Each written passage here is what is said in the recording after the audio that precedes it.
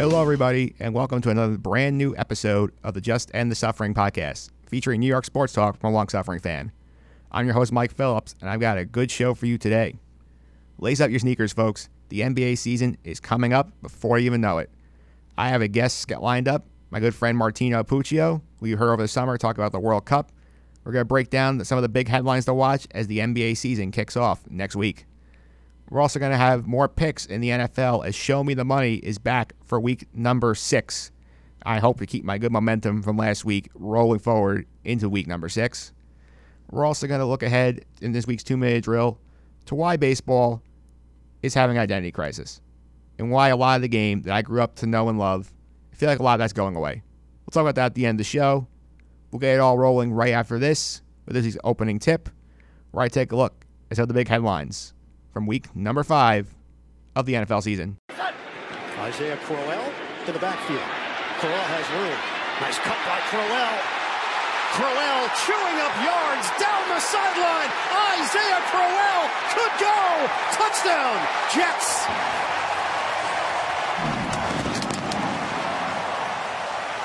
"77 yards. Job of coming all the way around to the outside here. Seeing it, now watch him make Roby miss, Stewart miss, and now it's just speed as all the Broncos are just looking at his taillight. Welcome back to this week's opening tip. I was originally planning to talk about baseball, but the series has not been great. Baseball playoffs have been kind of boring. Yankees-Red Sox have been the only really compelling series. The other ones have been mismatches. So instead, I decided to go with the NFL again. Week 5 has been a lot of fun. A lot of great games. Before I get into the games, I want to give a shout out to my buddy Nick D'Alessio. Nick is in my fantasy league, defending champion, did me a big favor, dropped Isaiah Crowell last week. I was able to pick him up, put him in my lineup this week when Dalvin Cook was out, and it paid off big time. Isaiah Crowell sets the franchise record for the Jets, 219 rushing yards, as the Jets beat the Broncos 34-16. Crowell had a big day. So did Bilal Powell. Jets run for 323 yards as a team. They commit to the run. It helps out Sam Darnold. The coaching helps out Sam Darnold as well. They finally stretched the field, guys. They're willing to throw the ball more than 10 yards down the field. And look what happened. 76-yard touchdown to Robbie Anderson on a perfectly thrown ball from Sam Darnold. Another 36-yard touchdown, perfectly thrown football. Cannot be just thrown any better from Darnold to Robbie Anderson for his second score of the day. Even the defense got involved. Todd Bowles took over the play calling late in the week because Casey Rogers is out with a serious illness. And they made Denver's life miserable. Even Leonard Williams, who's gotten a lot of heat for not making impact plays, comes up with 2.5 sacks. Big effort. 3-game losing streak is over. MetLife is jumping. All's good. But we've seen this before with the Jets. They have had a lot of these big games, and then they come out and lay an egg next week. It happened this season, in fact. Week 1, world beaters, dominate the Lions. Everyone's singing their praises. Next week, flat as a pancake, lose to the Dolphins. It'll be interesting to see if the Jets can maintain their intensity next week against the Indianapolis Colts. The Colts got beat up badly Thursday night. They're banged up, have issues on defense, have issues on the offensive line. They do have 10 days to prepare, which helps, but this is a game the Jets need to win, and this is a game that the coaching staff needs to win in order to show they're making progress. Will it happen? We'll find out. On to the Giants. Thanks to the NFL's choice to put the Giants and Jets on at the same time, the NFL made sure New York got the late doubleheader, but I did not get to see much of this Giants game, which was crazy. The whole day was defined by the mess Odell Beckham created in his interview with ESPN, where he took a shot at Eli, saying that he doesn't know if they have a quarterback on the roster. He hinted he wasn't happy. Makes matters worse. Drops a big pass early in the game. Later on, he has that bizarre Keystone Cops moment where he's trying to block on a punt return. The ball bounces off of him. Giants kick it in the end zone. Carolina gets his touchdown. But the Giants, they found their way back into this game. Odell Beckham threw a touchdown pass, caught another from Eli Manning. Eli had his struggles on the day, but he got them down the field, got them to score. They were up by 1 last minute of the game. And Carolina drives down, breaks their hearts. Graham Gano, 63 yards at the gun to win the game. And I don't know where the Giants go from here. This team is a mess. They are 1-4, off to a bad start for a second year in a row. And I got to be honest with you, they are just as dysfunctional can be. You had all the Beckham stuff. Coach Shermer was furious after the game about these comments coming out. Now they're cutting perennial problem child Eric Flowers at right tackle. And they have only 3 days to get ready for the Philadelphia Eagles. 3 days. The division is winnable, but they are in deep, deep, deep trouble. If the Giants do not win on Thursday against the Eagles, they are pretty much done. They might be done right now, but the nail will go in the coffin if they lose this game. Speaking of the Eagles, they have another bad loss, lose to the Vikings at home, and the Viking D was back. The Viking D, which I criticized last week for getting shredded by the Rams on the short week, they were much better. They stifled the Eagles' outside receivers. Zach Ertz was the only guy on that team making plays. They get a big return touchdown out of the defense. Their offense also was great. Kirk Cousins goes 30 for 37 for 301 yards and a touchdown. A lot of big help from the outside receivers. Adam Thielen, 7 catches, 116 yards, touchdown. He's the first receiver in the Super Bowl era to start a year with 5 straight 100-yard games. An incredible story for a guy who was an undrafted receiver. The other big Viking, Stephon Diggs, 10 for 91. That should raise alarm bells over how bad the Eagles secondary is.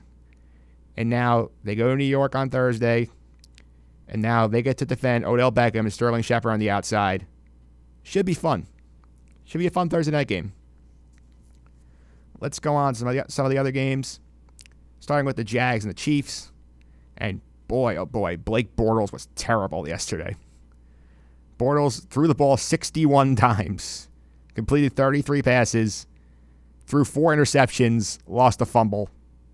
You can guess how the Jags did based on that alone. The Jaguars' D did his job. Pat Mahomes was mortal. He threw 2 interceptions, but he did have a rushing touchdown.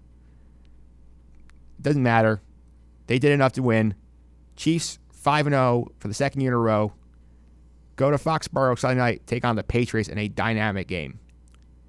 Now, this is only the 3rd time in the last 6 years that these teams have met in the regular season. And those games have not been close. The Chiefs won one of those games, 41-14, back in 2014. That was the infamous on to Cincinnati game from Bill Belichick. Last year, the Chiefs came in when the Pats were raising the banner, ran them off the field 42-27. You got to think that Belichick and the Patriots have revenge on their minds in this matchup. On to the other big game in the early window, the Falcons and the Steelers. The Steelers rout the Falcons. Big key to this game. They finally decided to commit to the run again. Fed James Conner the ball. James Conner took it 21 times, ran for $110, 2 touchdowns. The Falcons defense continues to be a big disappointment. Ben shreds that D. 250, 3 touchdowns, 2 connections to Antonio Brown. They salvage their season. They're 2-1. They're going to play the Bengals next week. The Falcons are in big, big trouble. They are 1-4. A lot of defensive starters on injured reserve. A lot of issues. Face the Bucs next week in a must-win game. The Bucs, who have decided to go back to Jameis Winston at quarterback. The Falcons need to win this game in the worst way. They're in the toughest division in the NFC, the South, where the Saints are already beaten them. They're 2-1. I'm recording on Monday. They're playing Washington tonight to go to 3-1. Or go to 4-1, excuse me. And the Panthers are 3-1 after they beat the Giants yesterday. The Falcons have a lot of work to do. I don't know if they have the bodies left to do it. Some other interesting games in the early window yesterday. Dolphins, Bengals. This is one of my picks last week. I took the Bengals minus 6.5. I was worried big time when I see the Dolphins are jumping out 17-0 in the first half. And it's still 17-0 in the third quarter. I'm writing it off. I'm like, okay, I lost that pick. What happens? They give up 27 unanswered points. The Bengals D was enormous. They came up with 14 of those points by themselves with a pick six and a strip sack fumble recovery for a touchdown. Boy, oh boy, the Dolphins got exposed last week. This one's going to stick with them a lot longer. I did not think his team was that good entering the season. They got off to a surprising 3-0 start. They have looked very bad the last 2 weeks. Blowing that game is a huge problem for them. And Ryan Tannehill is regressing as the season progresses. That's a big problem, especially considering the fact that they were one of those teams up at the top of the draft with the Giants, with the Broncos, who opted to pass on quarterbacks. Now they have Ryan Tannehill. Made having buyer's remorse. Over to the Motor City. Detroit. Another one that's surprising. They jumped out 24-0 on the Packers. Packers tried to make it interesting. Rodgers had to throw all over the yard to get them back in the game. Fell short. Big reason why. Kicker Mason Crosby missed 4 field goals and a point after. Missing 5 kicks in the game, you're not going to win. Packers also lost 3 fumbles, and Aaron Rodgers got sacked 4 times. Add all that up, and there's no wonder why the Packers lost this football game. The Packers are 2-1. They were my preseason pick out of the NFC and Super Bowl. Not looking great right there. Detroit also having a very strange year. They lose badly to the Jets week 1, lose in San Francisco week 2. The last 3 games, they blow out the Patriots at home, lose in the last seconds to the Cowboys, beat the Packers at home. I don't know what to make of this team. I'm definitely not touching any of their games in the pool anytime soon.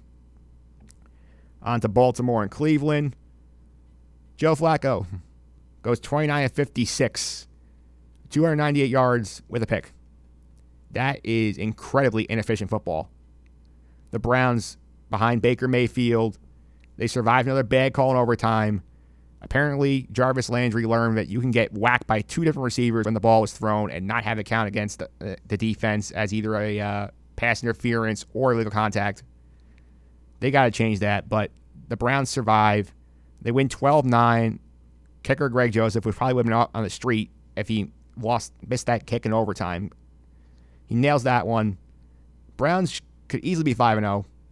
Instead, they're 2-1, but they are making progress. It was a very ugly football game. From the bits I saw in Red Zone, it's not pretty at all. You want to know what else is ugly? How about the Titan-Bill game? The Titans and the Bills, their 2 quarterbacks, combined to throw for 200 yards. They combined for 200 passing yards. This was an ugly football game. The Bills won it at the gun on a 46-yarder from Stephen Hauschka. Hooray for the Bills. They're 2-3. They're doing better than they thought they would. Titans, that's a bad loss on the road. Right after they win 3 in a row, climb to the top of the division, go out and throw up an absolute stink bomb against the Bills. You can't do that if you want to win a division in this league. Finally, we go to the Cowboys-Texans. I watched that game from start to finish last night. Will Smith was here a couple weeks ago doing picks. I was watching with him, big Cowboy guy. Big thing I learned, Cowboys have no outside weapons whatsoever. They could not get anybody open consistently. Dak Prescott targeted nobody outside of Ezekiel Elliott more than 4 times. No receivers, no tight ends, nobody outside of Zeke got more than 4 targets. That's kind of like the Patriot model in a way, but the Patriots actually have players who can play football. The Cowboys do not have weapons who can get open. That's a huge problem. The Texans win that game. DeAndre Hopkins absolutely destroyed the Cowboys. I mean, he was open all day. He went 9 catches, 153 yards, including the backbreaker, that 49-yard catch and run in overtime where 3 Cowboys missed the tackle.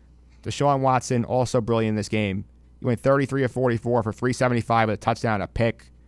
But one thing I noticed, and this concerns me big time because I'm a Deshaun Watson fantasy owner, he's not going to make it through the year the way he plays. He took a lot of big hits in that game. Their line is not good. When he's running the ball, he is not trying to get down. He tries to get the extra yardage, which is great, but he was getting checked constantly for rib issues throughout that game. I know, just watching the way he played, he is not going to make it through a full season playing like that. That's going to destroy that team. If the Texans want to do anything, they need to get it through his head that he needs to be willing to get down and slide in the open field. He's got to take less hits. If he doesn't, they're going to have huge problems. The other big takeaway from this game, why the hell did Jason Garrett punt the ball in overtime? Set the situation up. 4th and 1, Houston 42, 5 minutes, 40 seconds left in overtime. Garrett chooses to punt the football. I'm watching Will is screaming. He's like, what are you doing? This is the stupidest thing I've ever seen. We need to keep the ball. What happens? 4 plays after the Texans get the ball, they're already on the Dallas 27, and the game's over. Dallas is a team built on running the football. They have a great offensive line. They have Ezekiel Elliott. They have a quarterback who can run. You're meaning to tell me that you don't believe those guys can get 1 yard? 1 yard. We're not asking them to go 4th and 18. This is 1 yard. Even if they do not get it, the D was playing well. You could take their chances that you could stop them and they can get the ball back again. There's still plenty of time in OT. The fact you did not get there, that's damning. And to me, that just shows that goes to my point I made last week about the Colts. I would rather put my faith in my players to win the football game than hope that I can stop them. Garrett did not. Cowboys lose. They're now 2-3. You get the Jags next week. Be interesting to see if they can bounce back. All right, and with that, we're going to go on to our NBA preview, which is going to come up right after this. Minute remaining. I like Durant. He says, I don't need a screen. Let me play one-on-one against LeBron. Now Hood picks him up on the switch. Shot clock at 5. Kevin Durant way outside. Delivers! Kevin Durant from downtown. It's a 6-point game. That's the same spot where he hit it in Game 3 last year.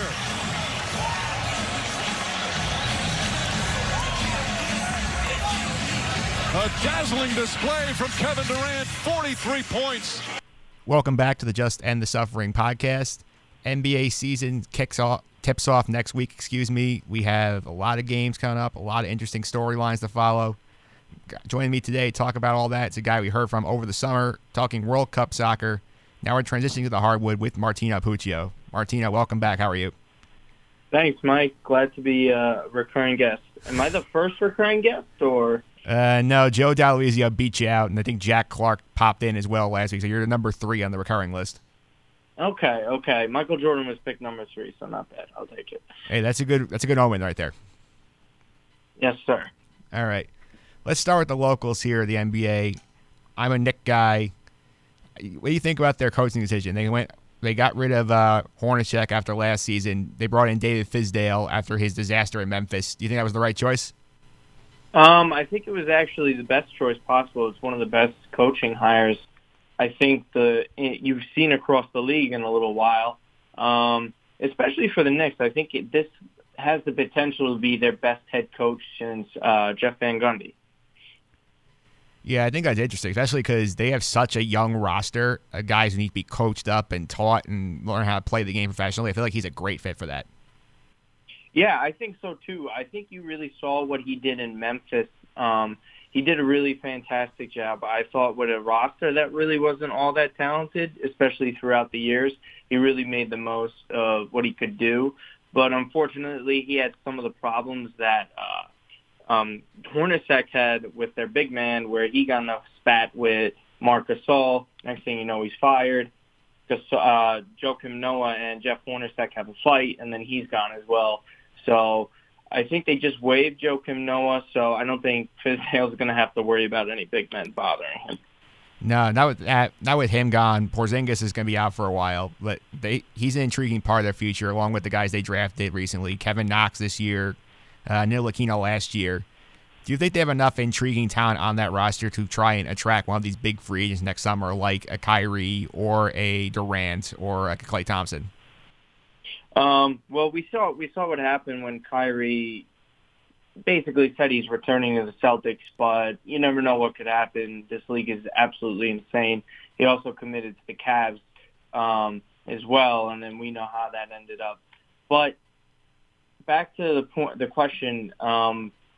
I think they have to prove a lot, because at the same time, the most intriguing piece there is Porzingis, but yet he tears his ACL and he's 7'3", and nobody really knows any background on how to judge a 7'3" player coming off of it. Everyone calls him a unicorn. So as much as that's a good thing, it's also a difficult thing in terms of injuries, because you really don't know when he'll be back. It might be best if he doesn't even play at all. And if you're a major free agent and you're looking at their best player who didn't play last year and you don't really know what to expect at the same time, I think it would make them a little wary. But I think having Fizdale in there, who's a respected guy, helps. Frank Ntilikina was a good pick, but he wasn't the right pick. In my opinion, they should have went with Dennis Smith last year, but they still got a quality guy who could potentially be all defense. That's how good I think he can be on that end. And then Kevin Knox was a really good pick for where they had him. I thought he was a little underrated coming into the draft, and he was one of those players that fell to them. I know everybody wanted Michael Porter Jr. around here, but he was way too risky of a pick. And the Knicks actually surprised maybe some people by making a smart pick and taking Kevin Knox.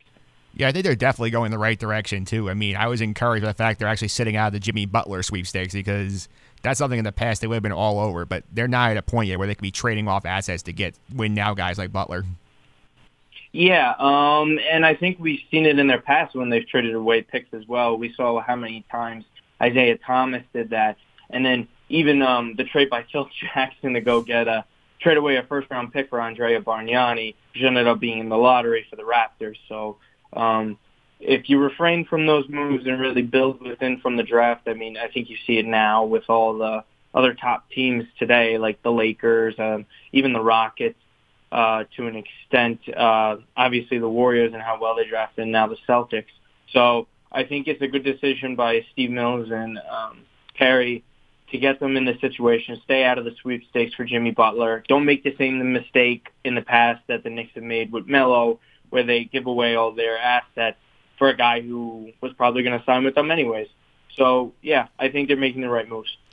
Yeah, let's go to the Nets for a second, the other team in the metro area. Which team do you think is actually further along in their rebuild, the Nets or the Knicks? Ooh, prior to the injury to Kristaps, I would definitely say the Knicks. I'll still lean towards them anyways, for the simple fact that I think Kevin Knox and Frank Ntilikina and just Fizdale, they're better assets than Kenny Atkinson and some of the pieces the Nets had. But remember, coming in prior to the Nets front office, put them in the most difficult situation for the new guys possible, because you have absolutely no picks to work with. You have no valuable assets in which you could trade to bring in some assets to try and make up for all the draft picks you lost. But at the same time, I thought they've done a really good job of finding good players deep into the draft. I thought Jared Allen was a good pick. Being able to acquire D'Angelo Russell for the late first-round pick that they have was a great get, too. But at the same time, I don't see anyone on this roster that screams a perennial all-star. I think D'Angelo Russell would probably have the best chance as an all-star, but the rest are, pretty good pieces. There's no one that's excellent that could be like a Knox or a Porzingis. Yeah, is there one guy on that roster right now who you would not trade if you were the Nets, just hold on to at all costs? Yeah, D'Angelo Russell. I know he had that injury issue last year, and then I know little people are weary of him because his locker room stuff that happened with the Lakers. But if you really look at the Lakers' big picture, these past couple of seasons up until now, it really wasn't a great place for him. I think it was worst-case scenario possible with the Kobe farewell tour. And then guys like Nick Young in the locker room is not really who you want. And I think Kenny Atkinson does a good job and gets his team to play hard. And I think that's the right environment D'Angelo needs to be in to live up to that number 2 overall pick height.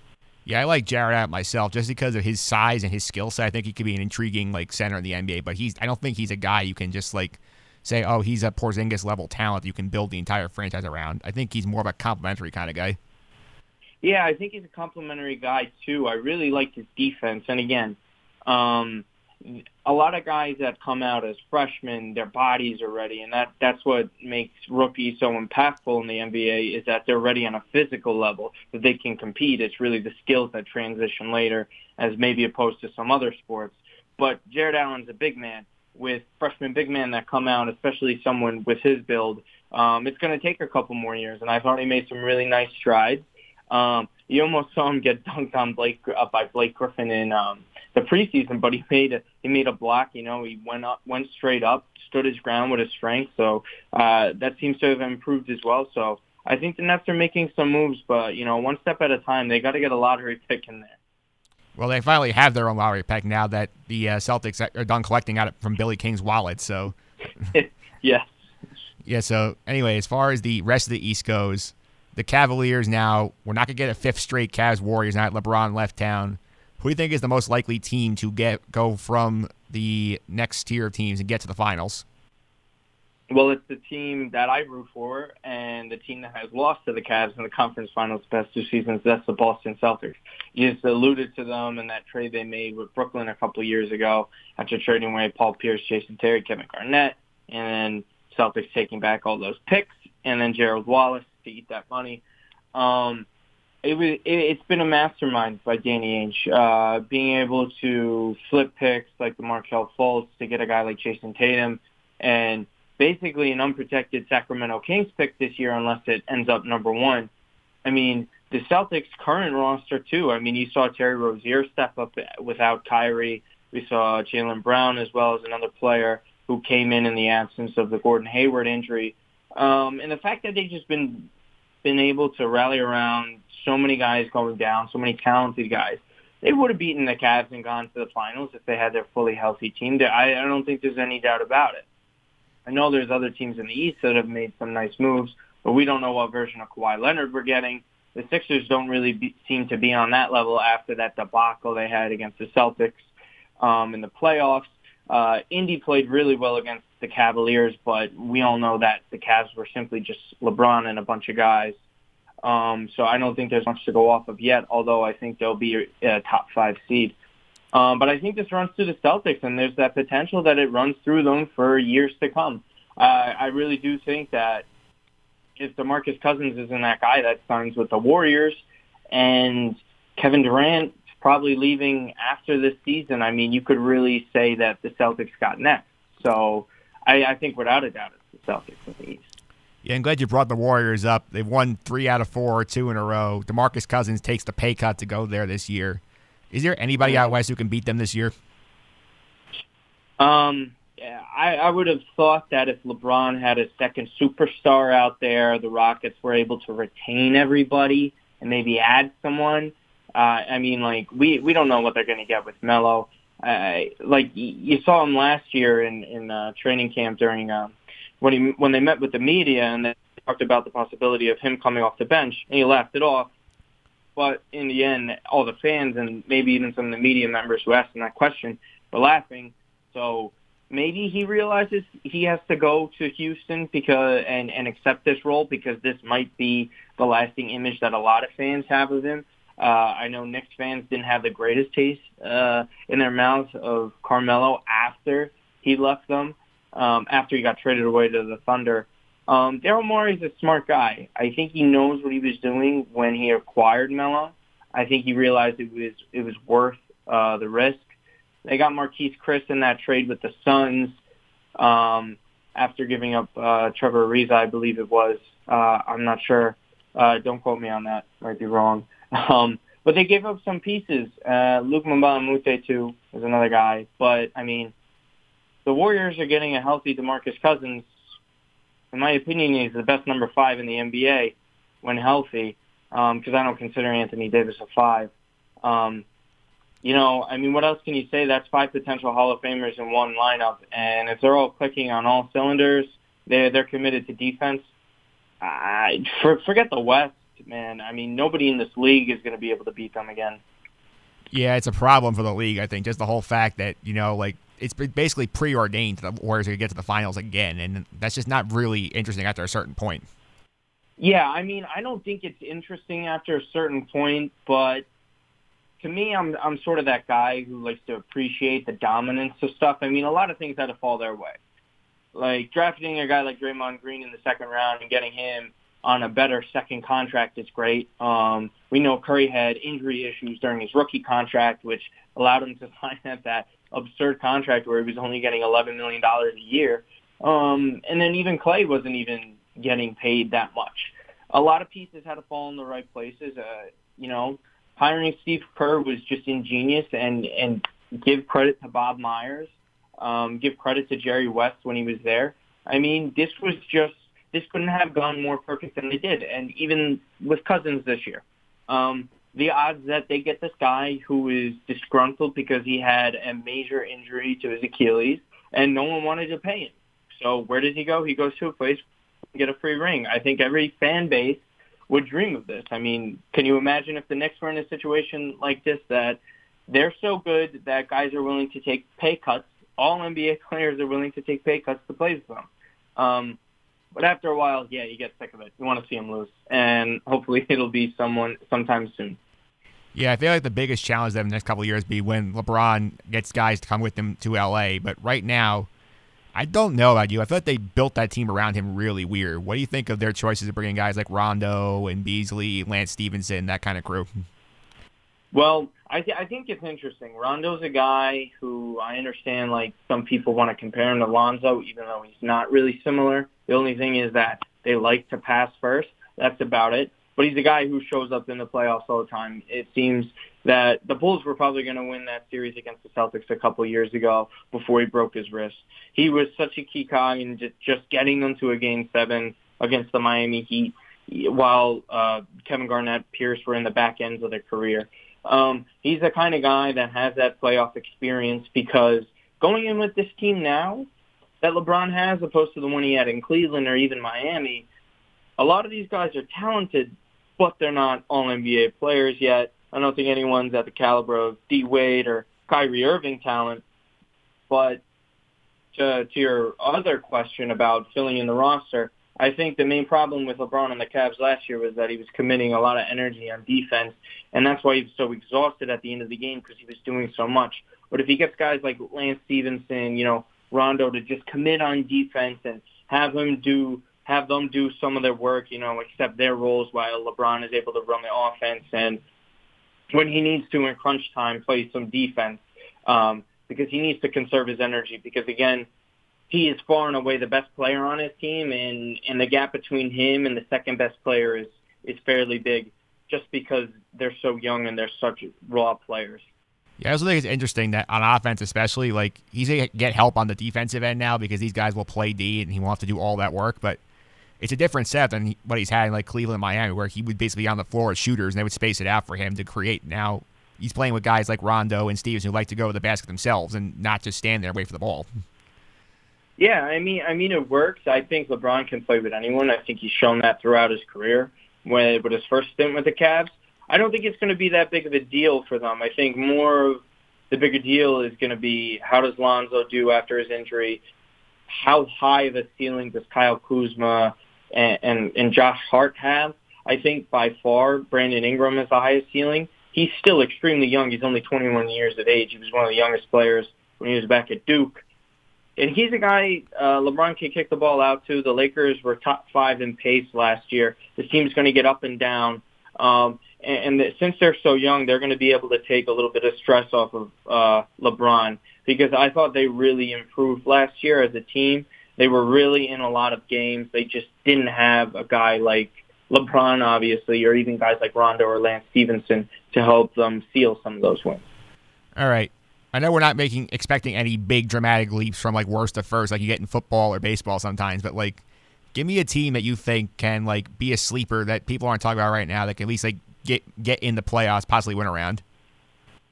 Get in the playoffs and possibly win around.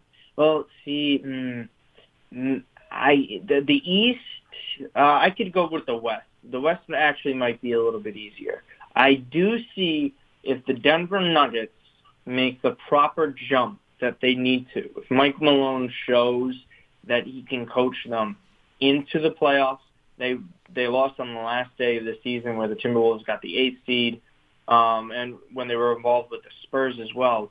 But their backcourt of Jamal Murray, Gary Harris, they signed Isaiah Thomas. Hopefully they get a good version of him off the bench. Paul Millsap, Nikola Jokic. It's a very talented team. I know people kind of saw them coming out a little bit last year where they had a nice record. They would have made the playoffs in the East for sure.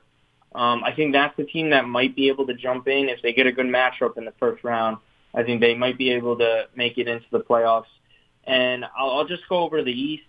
Who knows? Do the Orlando Magic finally make that jump? I thought Mo Bamba was a great pick for them. Aaron Gordon really came into his own last year. Really depends on the development of a guy like Jonathan Isaac as well. But, I mean, I feel like we've been waiting for the Orlando Magic for a while. And the Detroit Pistons got to figure things out. I mean, there's not that many teams really that excite me here in the East that I don't already know that are good, like Indy. But if I were to have to say a team, I think I would go with the Magic just for the hell of it. Yeah, I like your call on the Nuggets, too. I feel like they're like the NBA League Pass darlings because everybody loves how efficient they are on offense, and they're fun to watch.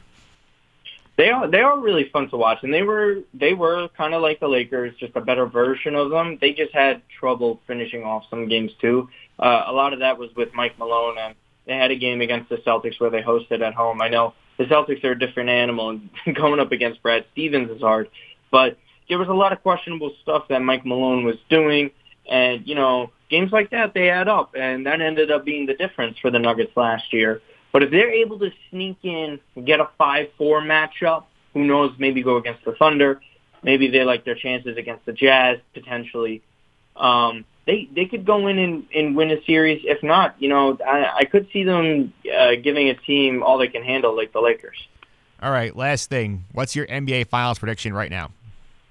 Dun, dun, dun. I think everybody pretty much knew this once LeBron went west, and everybody had, even before the Kawhi trade, and even after the Kawhi trade, it's going to be Warriors-Celtics.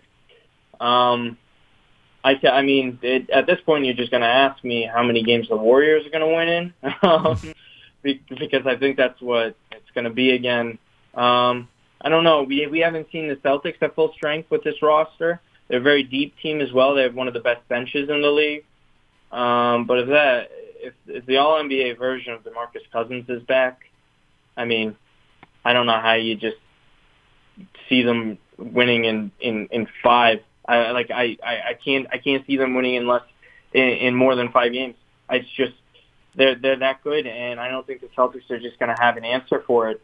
They have 3 of the greatest shooters of all time. They have one of the best big men of his generation, one of the best defenders of their generation.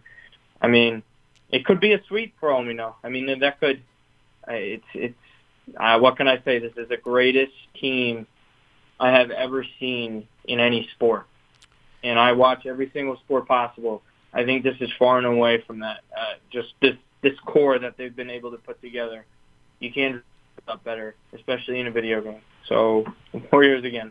All right, big words. One of the greatest teams ever seen by Martino Puccio.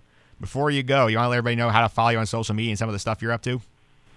Yeah, sure. So I am on Twitter now. This is a new Twitter, I think, from the last time we talked during the World Cup. Try to be a little bit more professional, but it's at Martino Puccio. You could follow my SoundCloud as well. It's Soccer Showdown would be the name of the podcast. I'm sure you'll see it on my Twitter whenever I tweet it out. You could follow and listen to a lot of soccer stuff on there. But I watch all sports, obviously, because you heard me talk about soccer, and now you heard me talk about basketball. So thanks for having me on, Mike. Really loved it. Had a good time talking basketball. No problem. Thank you for the time, man. All right. Take care. Take care. As Martino Puccio on the NBA. Up next, Show Me the Money, week number 6. Picks are coming up right after this. Show me the money.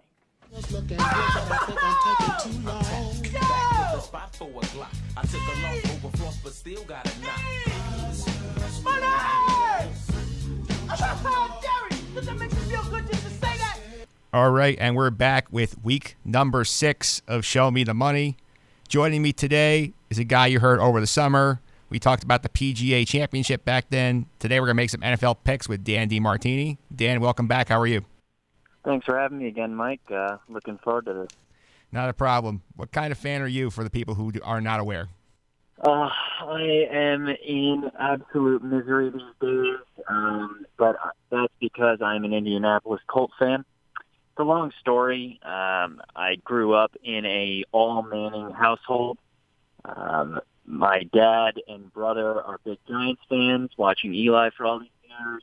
My mother and I were big Peyton Manning fans. It kind of worked out in that at the age I really started paying attention to the NFL, that Peyton was just drafted from Tennessee to the Colts. And that's really what got me to love football, was all those wonderful years watching Marvin Harrison and Reggie Wayne and this high-powered offense. And I just, even though I had no affiliation to Indianapolis, I just loved watching Peyton Manning. He did. If I could play quarterback in the NFL, I'd want to do it the way Peyton did. All right. The Colts are off to a rough start this year. 1-4 in the beginning of the Frank Reich era. Lost to the Patriots last Thursday. 10 days to get ready for the Jets. What's your big takeaways from watching Reich coach this team so far? Well, here's the thing. So Frank Reich is going to be a great coach. You can just tell from his demeanor, the way he says things, the way he does things, from a play-calling perspective, and just the tone that he has come in and set. It's an awkward position to be in, right? So everybody remembers what happened with Josh McDaniels. For those that don't, the Colts tried to sign Josh McDaniels. They made an announcement. They had a press conference set, and yet Josh McDaniels at the 11th hour decided not to take the job with the Colts. So very quickly, you've got a new GM that's been hired, a GM that was fired, a head coach that was fired in Chuck Pagano. You get the right guy at GM with Chris Ballard, and then his top choice, it sounded like it was going to be the start of a really amazing era back in Indianapolis. And the next thing you know, Frank Reich is getting a call saying, you may not have been our first choice, but we'd love to have you back. He, for those that don't know, Frank Reich coached Peyton Manning. He was his quarterback's coach in the early thousands, and has kind of been in the NFL as coordinator ever since. But it's a great hire. I, as a Colts fan right now, am not upset with Frank Reich. There's a couple things that he has done that have bothered me from what we've been doing, and we'll get into this, I'm sure, with their late game decision making. But he's giving the young guys a chance. They're not running this cookie cutter offense anymore. They're protecting Andrew up front. While they haven't given him a ton of options on the outside, they're playing a bunch of rookies who are showing a ton of potential. It's really hard to take your franchise quarterback who's 29 years old with a reconstructed shoulder and say, okay, you've got to wait a little bit. It's going to be a couple more years through the draft and key free agent signings before we can put out a really competitive team. It's kind of your worst case scenario. You've got the quarterback, but you don't have the team. Well, most teams around the league have the team, but not the franchise quarterback. So we're in a very awkward spot, but I love what Frank Reich is doing from a passion perspective. But I'm not particularly thrilled about some of the things that have gone on so far this year from late game decision making. Let me guess, you're not a big fan of going for on the 4th and 4 in overtime against the Texans. Absolutely not. And here's why. And I'm happy to argue this all day long. My thing is this. You're only a few games into the season. It was the 4th game of the season. You come down, you make an amazing comeback. You're down 28-10 against a team that doesn't have any wins to this point in the year. You basically can knock the Texans out of contention for making the playoffs this early in the year. After you've already had an incredible win, I guess you would call that an incredible win for the Colts, on the road at Washington, you can do this. You can win the game, and at worst, you can tie the game. Everybody's arguing, well, you got to play for the win. The tie's not going to get you anything. Well, hate to say it, but the Titans and the Jags are 3-2 right now. They're not showing that they're all, and the Jags are just as beat up as the Colts are right now. The Titans go on the road and get basically embarrassed by the Bills losing that game. So the division is still open in my mind. If they had just played for the tie, punted the ball away, pinned them deep, Rigoberto Sanchez, the Colts punter, is arguably one of the most solid parts of this team right now at pinning teams deep. You know, you've been playing some pretty sound defense. You double Hopkins. You make them force the ball to somebody else. Nobody else was making plays that day for the Texans, and you take the tie. It's fine. At that point, you're 1-2-1, and you can still, eke out a win, maybe against the Patriots, even though, they played pretty well and lost. You're still not in as bad a spot as 1-4. I would much rather be 1-3-1 than 1-4. Do you remember exactly what happened with the sequence there? I do not, but I think in terms of this, I think it was the right call. I have a number for you. It's interesting. Did you see Peter King's Football Morning in America column Monday? No, I didn't. What did it say? In the column, they talked to somebody from Pro Football Focus about that play going for it. They gave the Colts a 63.1% chance of converting that play on the 4th and 4. And the expert they had on basically said that when you factor in that you're trying to build culture and your human element, that was the only choice to go for on that play. But here's my issue. Okay, so it's who they threw to and why. Okay, so I think what happened on the play, if I remember correctly, it's 4th and 2. You're on your own 42-yard line, and they throw a quick out pattern to Chester Rogers, who's arguably their third receiver, depending on what package they're in, who hadn't been having the best of games. Had made a couple nice plays, but he's definitely not your surest set of hands. And he's going up again. I think it was Jonathan Joseph at cornerback, who's a veteran cornerback. And it just seemed like when they snapped the ball, as a Colt fan, you're in such shock that they actually decided to snap the ball there, especially when they tried to, the play before it, they called timeout. They basically tried to bluff and get the Texans to go offside. So then they come back on 4th down, and you're like, wait, where's the punter? Why is Andrew coming up to the line? There was no way in my mind that they were going to actually snap the ball. You can't. My thing is this, okay, you're a young team.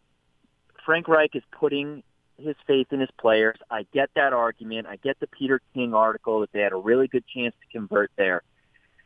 But they didn't. They didn't convert. So now what are you saying to your team? Okay, we're going to risk. Basically, we're going to give the game back to the Texans here. There was plenty of time left on the clock for them to string it. They only needed 20 yards to win the game at that point, less even. I think it was like they completed a 17-yard pass to Hopkins. And Fairbairn kicked in a very easy field goal to win it. And it's just, what are you really saying? We're going to risk losing the game to try to win it, but the likelihood of this actually working out in the grand scheme of our season, this could cost us the playoffs down the line. If it's that close, you still now have to play the Jags twice, the Titans twice, and you still got to play the Texans one more time. I would have loved to take the tie. Take the tie. I just don't understand why they didn't. This is a team right now in my mind that should be 3-2. Okay, I get all that, but let me give you a counter argument here. Last week, the Cowboys did what you would have wanted to do. They punt the football in overtime on the 4th and 1 on the Texan 42 with 5.5 minutes left in OT, and then they never get the ball back. They lose the game. I'd rather personally put my faith in my offense to get the yardage and keep the ball than say, here, I hope my defense can stop them. And I get that as well. I know that it looks very similar from that standpoint. I can only tell you what I would want my team to do.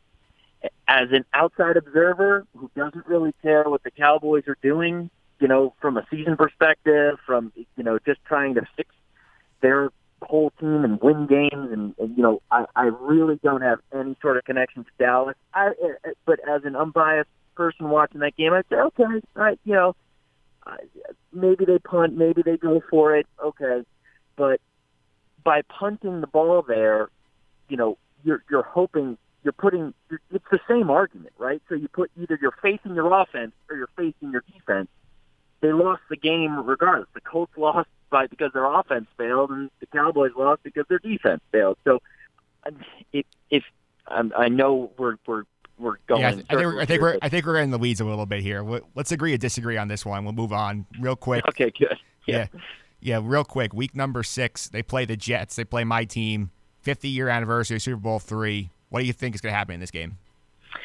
It's really interesting. So I was looking at the injury report, and the injury report means more than any sort of offensive scheme that the Colts could put together to go up against the Jets. The Jets are obviously coming off a great win. The Colts are coming off of a pretty embarrassing loss. It's all going to depend on, there are 11 guys right now on the Colts injury report that are all starters on this team between offense and defense that all did not practice today. And usually the Tuesday, Wednesday before you're going up against an opponent, when you're putting in your game plan, you're going to want those guys, either limited participation in practice or full. And they're all not participating. Yeah, not great. So I think the Colts are in a lot of trouble. They don't necessarily play well in New York, and I could see this game. My team prediction is Darnold starts off slow. The Colts defense gets a little bit of pressure, but I think the Jets are leading 17-10 at halftime, and I think it's 24-17 final Jets. I would like to see that happen. I want to see the Jets put together a good effort after a big win, something I have not done, but we'll see how that goes. Let's get to the picks. Last week, Jack Clark was here for the Challengers. He went 2-1, took the Lions -1 in hosting Green Bay, got that correct. Took the Vikings +3 in Philadelphia, was correct on that. Lost on the Titans -3.5 in Buffalo on that horrendous letdown. So the Challengers are now 10-4-1 on the year. I had a perfect 3-0 week number 5. Bengals -6.5 against Miami. Got a huge comeback there, helped me out. I had the Cardinals +4 in San Francisco. They went on and won the game outright by 10. And I had the Saints -6.5 Monday night. They rolled all over the Redskins. So I'm now 8-7 on the comeback trail. Dan, since you are the guest, you can pick first. Okay, well, since we've talked a lot about the Houston Texans today, I am going to start with that game. I'm going to take the Texans, giving 1 point at home against Buffalo. I really think that Buffalo is one of those teams that goes week to week. They're going to now spoil some people's seasons, and then they're going to come crashing back to reality. Houston's at home. They're starting to get a lot out of that guy, Kiki, which is kind of interesting when you look at Fuller and Hopkins on the outside. Now you've got somebody that's a threat in the middle of the field and in the slot, and they can use him as a running back. I think the Bills, while they get a nice win over the Titans, which is kind of classic Tennessee Titans to lose that game after beating the Jags and then beating the Eagles. But I think Houston gets it done at home. It's only 1 point. I think they win that game by at least a touchdown. I'm pretty confident about that one. Yeah, it's a little inside baseball here at the podcast. We're recording this on Wednesday. The line is only -1, I think, because the books are concerned about Deshaun Watson's presence. He had a lot of chest hits on Sunday against the Cowboys. 3 of the books don't have the game listed right now. The one we have is -1. That's why Dan's getting that. It might be different at the end of the week. Dan, where are you going with your second pick? Let's go to Green Bay at home hosting the San Francisco 49ers. The line is 9.5. I'm going to take Green Bay to really put a hurting on the 49ers. At home, I think that Green Bay was embarrassed last week. I think, defensively, the Packers are one of those teams, they talk about your fantasy sleepers this week. They're saying, everybody pick up the Green Bay defense. Well, I like the Green Bay defense, up against whatever the 49ers are putting out there. I really think that the Green Bay offense at this point in time really needs to open it up. They need to get more dynamic, and I think McCarthy's going to figure that out this week, and they're going to put on a good show at Lambeau. I like that pick as well. Remember the last time Green Bay had a bad loss? They came home, were 10-point favorites against the Bills, and they shut them out 22-0. Could easily see that happening again. Yep. Yeah. Where you going with your last pick? Well, the last pick, since I am an AFC South guy, and I've already made my stance on the Colts, I kind of somewhat round out the division. I'm going to take the Tennessee Titans at home to figure things out against the Baltimore Ravens. They're giving up 3 to the Ravens. I'm not impressed with Baltimore. I know they're one of those really weird teams also. Tennessee, Buffalo, Minnesota, Baltimore, they're all the San Diego Chargers. Any given week, they can come out and beat their opponent down, or they can come out and have an absolute clunker. When you've got Tennessee and Baltimore who are both clunkers, I'm going to take the home team, especially since I believe they're getting 3 in this game. That's why I like Tennessee. They are +3. I think it's a little bizarre that the Ravens would be on the road, and giving up 3 points when they haven't done anything to prove any better. So let's take Tennessee at home. Vrabel's going to figure things out. He's already said that his team needs to hold themselves more accountable. They need to grow up. I heard Taylor Lewan, the lineman, was talking about it earlier this week as well. They've been having too much fun ever since those 2 dramatic wins. And I think that they get things figured out. Mariota's getting a little bit healthier. They've got to establish the run in this game to open up Corey Davis on the outside. But I think the wide receivers have a big, big showing. All right. Brave man taking that game. I would not go anywhere near it. I know, but I feel confident with what I've seen and knowing what Tennessee can do. I'm one of those very bizarre fans in that I watch the AFC South every week, no matter who's on. I'm curious what's going on. Everybody talks about, it's going to be the best division in football. Is it living up to it right now? No. But I think by the end of the year, they'll have at least 2 teams in the playoffs, and it's fairly open. Every team has promise. The Jags defense, the Titans just with a new direction, and Mariota, the Texans with Watson, and the Colts with Luck. So it's a fun division to watch. You never know which team is going to come out and put up the points or whose defense is going to show up. It's just a roll of the dice every week. All right, that's interesting picks. I'm going up now. First pick, I'm actually going with the New York Giants getting 3 points at home tomorrow night against the Eagles. I don't normally like the Thursday night game, but I've had a feeling all week the Giants would come out and win this game. They played very well against Carolina, lost the game on a last-second field goal. The Eagles have looked sloppy all season. They had a Super Bowl hangover. They've had trouble covering outside receivers, which is not good when you're playing a team that has Odell Beckham and Sterling Shepard on the outside. I also do not like the weather in this game being a factor for them. It's supposed to rain a lot tomorrow. It's going to be a little slippery. And that favors the team with the better running game. Eagles just lost Jay Ajayi for the season. Giants have Barkley. They are getting 3 points. I'm going to take those points, take the Giants, pick number 1. I don't disagree with you there. To be perfectly honest, if the Colts actually beat the Eagles, think about where the Eagles would be right now. You talked about a Super Bowl hangover. I mean, that team has not found their identity yet. They're a little vulnerable on defense. I know they're banged up at running back, losing a Josh. Yeah, I think this is a chance for the Giants. I mean, the Redskins are leading the NFC East right now at 2-2, and they got embarrassed against the Saints. So all I'll say is, go Big Blue. All right, that's pick number 1. Pick number 2, I'm taking my new favorite sleeper of the year. I'm taking the Chicago Bears, -3 in Miami. I don't think the Dolphins are that good. I feel they've been exposed the last couple of weeks. They blew that big 17-point lead against the Bengals week after they lost in Foxborough. The Bears had the week off to get ready for this game. Their defense is great. Khalil Mack has made a huge difference on them. Playing against a weak Dolphin Lions, lost a couple of stars on IR for the year. The Bears only get laying 3 on the road. I think they will find a way to grind out like a touchdown victory. It's so surprising, right, to think, where did the Bears all of a sudden just come up with all these offensive threats? They're 3 to 4 deep at wide receiver. Trey Burton is a top 5 tight end in the league. They've got 2 serviceable running backs.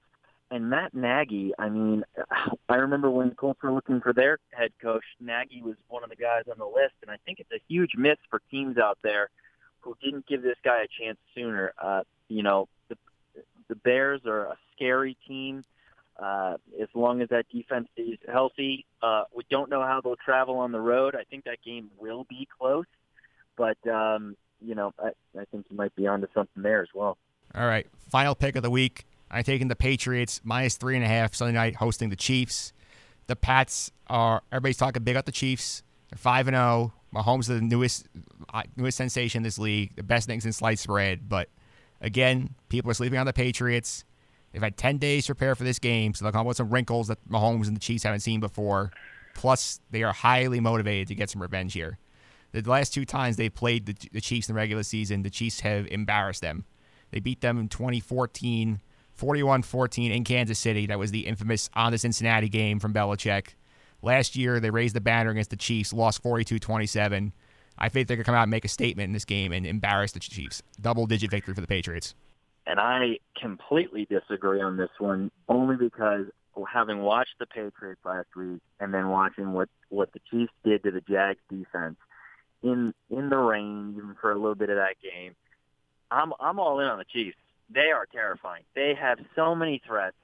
It's impossible to cover them. And the Patriots defense is nothing but average. I don't think they'll get any pressure.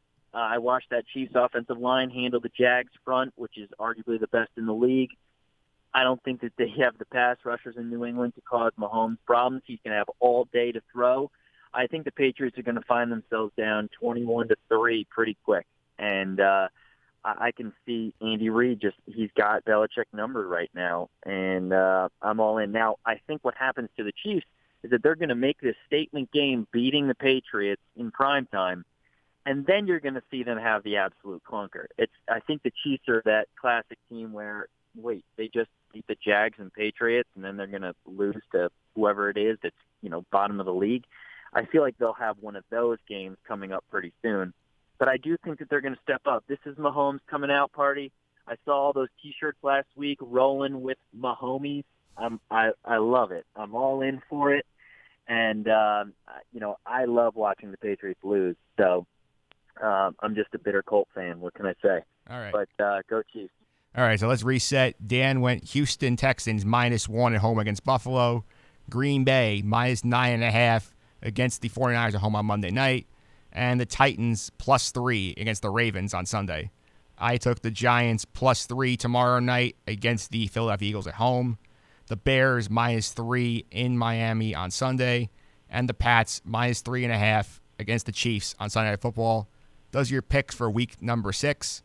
Dan, thanks for stopping by. Hey, thanks. And I actually think we're going to win all of those games. So sorry to make a dent on this one. But thanks for having me again, Mike. No problem. You want to let everybody know how to follow you on social media in case they want to hear more of your ramblings about the Colts? Sure. If you actually want to dig into what I'm retweeting or tweeting or my angry in-game tweets, it's DEMAHH, DEMAHH 207 on Twitter. All right. Thanks for the time, Dan. Thanks, Mike. Bye. All right. Up next, we are going to the 2-minute drill where I talk about why baseball has a problem on its hands.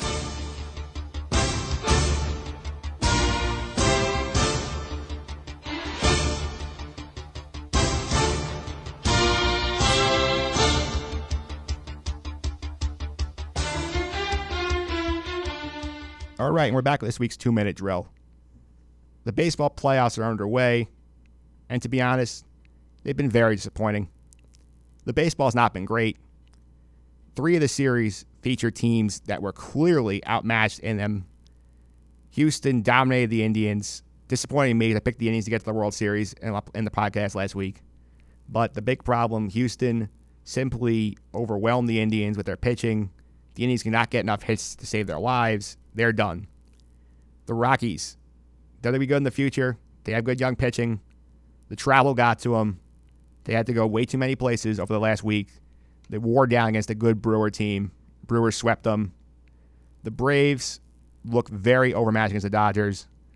They snuck out a win. I'm recording on Monday. They snuck out a win last night in Game 3. I'm not expecting them to get the other two to get the series and get back into the NLCS. Yankees-Red Sox have been fun, but to be honest, watching these games reminds me of a lot of the problems that I had with the league today. Number one, bullpenning is going to kill this sport. And I'm sorry. The Rays invented the idea of the opener, which is a neat idea. And because they're the Rays, they can do whatever they want. And they're smarter than everybody. And they've shown it time and time again. But the fact that you think that bullpenning a playoff game is a great idea. I'm talking to you, Oakland. That's a horrible idea, especially in a one-game situation. You are asking essentially 7 or 8 different pitchers to all be on their game at once to win that game. And that's your game plan. I don't like it. I'm used to having big-time starting pitchers give big-time performances in these October games. I'm a Met fan.